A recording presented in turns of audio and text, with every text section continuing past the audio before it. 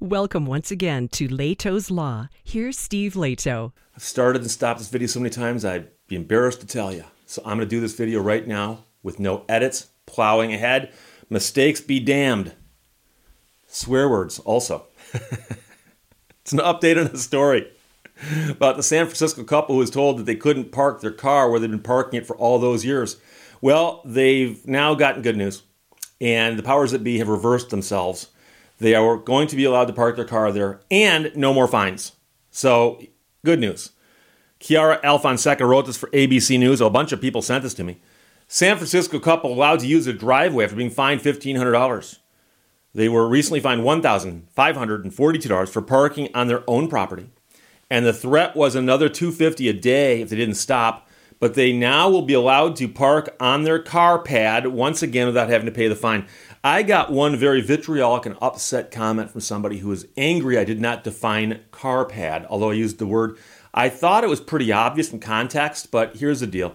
There's a house, there's a street. Between the street and the house is pavement. The people park their car on the pavement. Some people would call that a driveway, but it doesn't go anywhere. It doesn't go into a garage or something. And so it is merely a paved spot where someone parks their car, and they might call that a car pad. A car pad. Judy and Ed said they've been parking their Hyundai for many years and cars for 36 years while they've owned the house. And they received the fine, which surprised them, which would force them to park on the street, which seems odd and unnecessary considering they'd always been parking on their own property.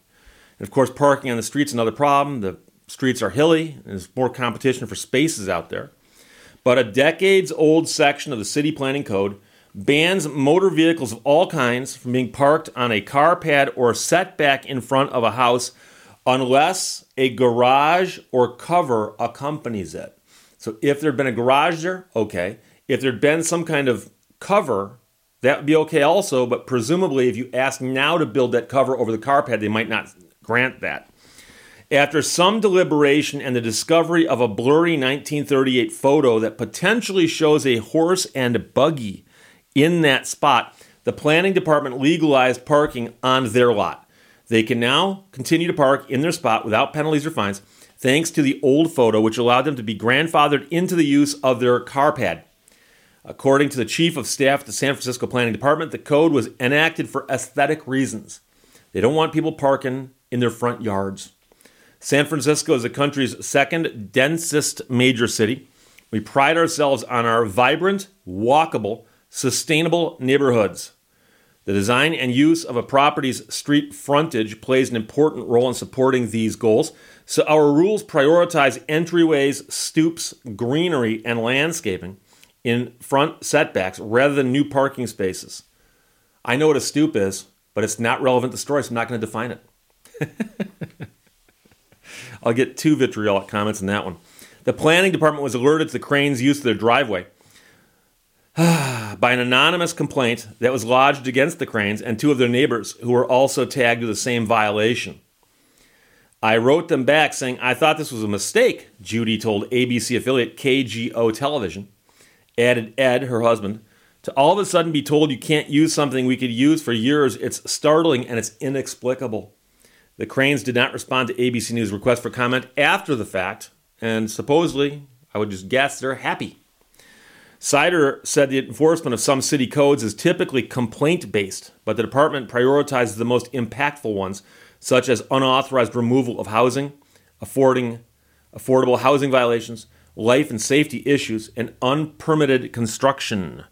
Parking in the front setback is a low-priority violation.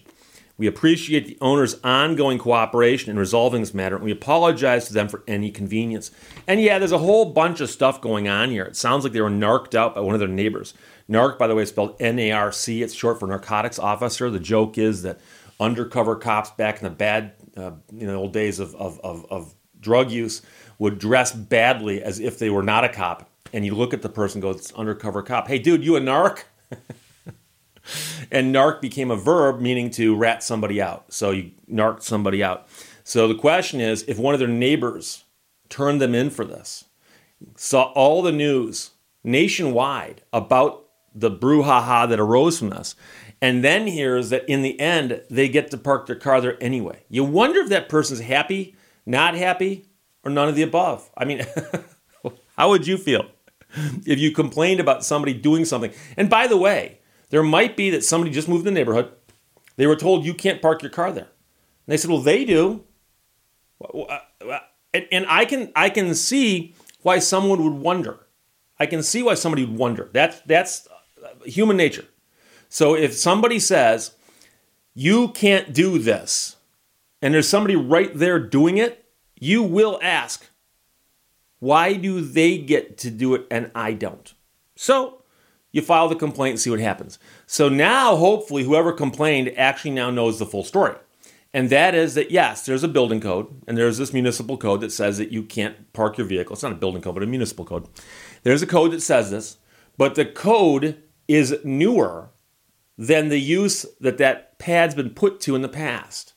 And so that's often the case that when a new law gets enacted, that immediately makes a bunch of things illegal.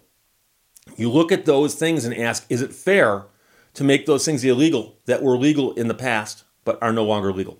And in a situation like this, it makes the most sense to say, no, we're going to let that slide. And it's been called grandfathered in. And I know some people are going to say, Steve, if they pass a law, it should be good enough for everybody.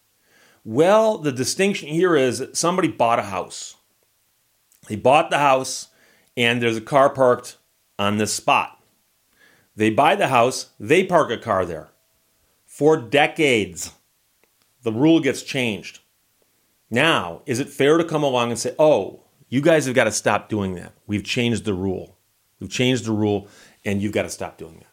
And it would be, interestingly enough, a taking, where the government's taking something from them that they had. And I don't know if they can necessarily sue and collect on that, but it certainly seems unfair.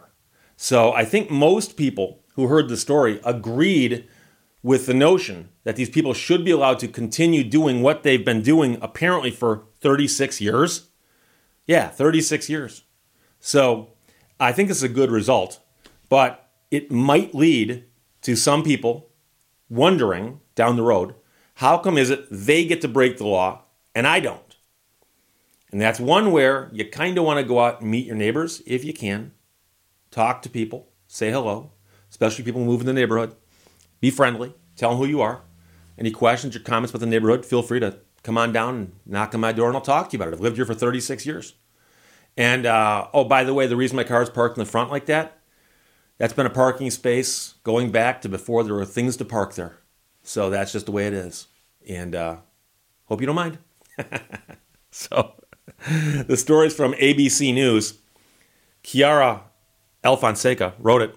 San Francisco couple allowed to use their driveway after being fined $1,500. Good news, they get to park there. The fine's been waived. Story sent to me by Daniel, Rick, Scott, Martin, MJ, Randy, Joseph, Sean, Lewis, and Ian. Thanks a lot. Questions or comments, put them below. Let's talk to you later. Bye-bye. Thank you for watching Lehto's Law.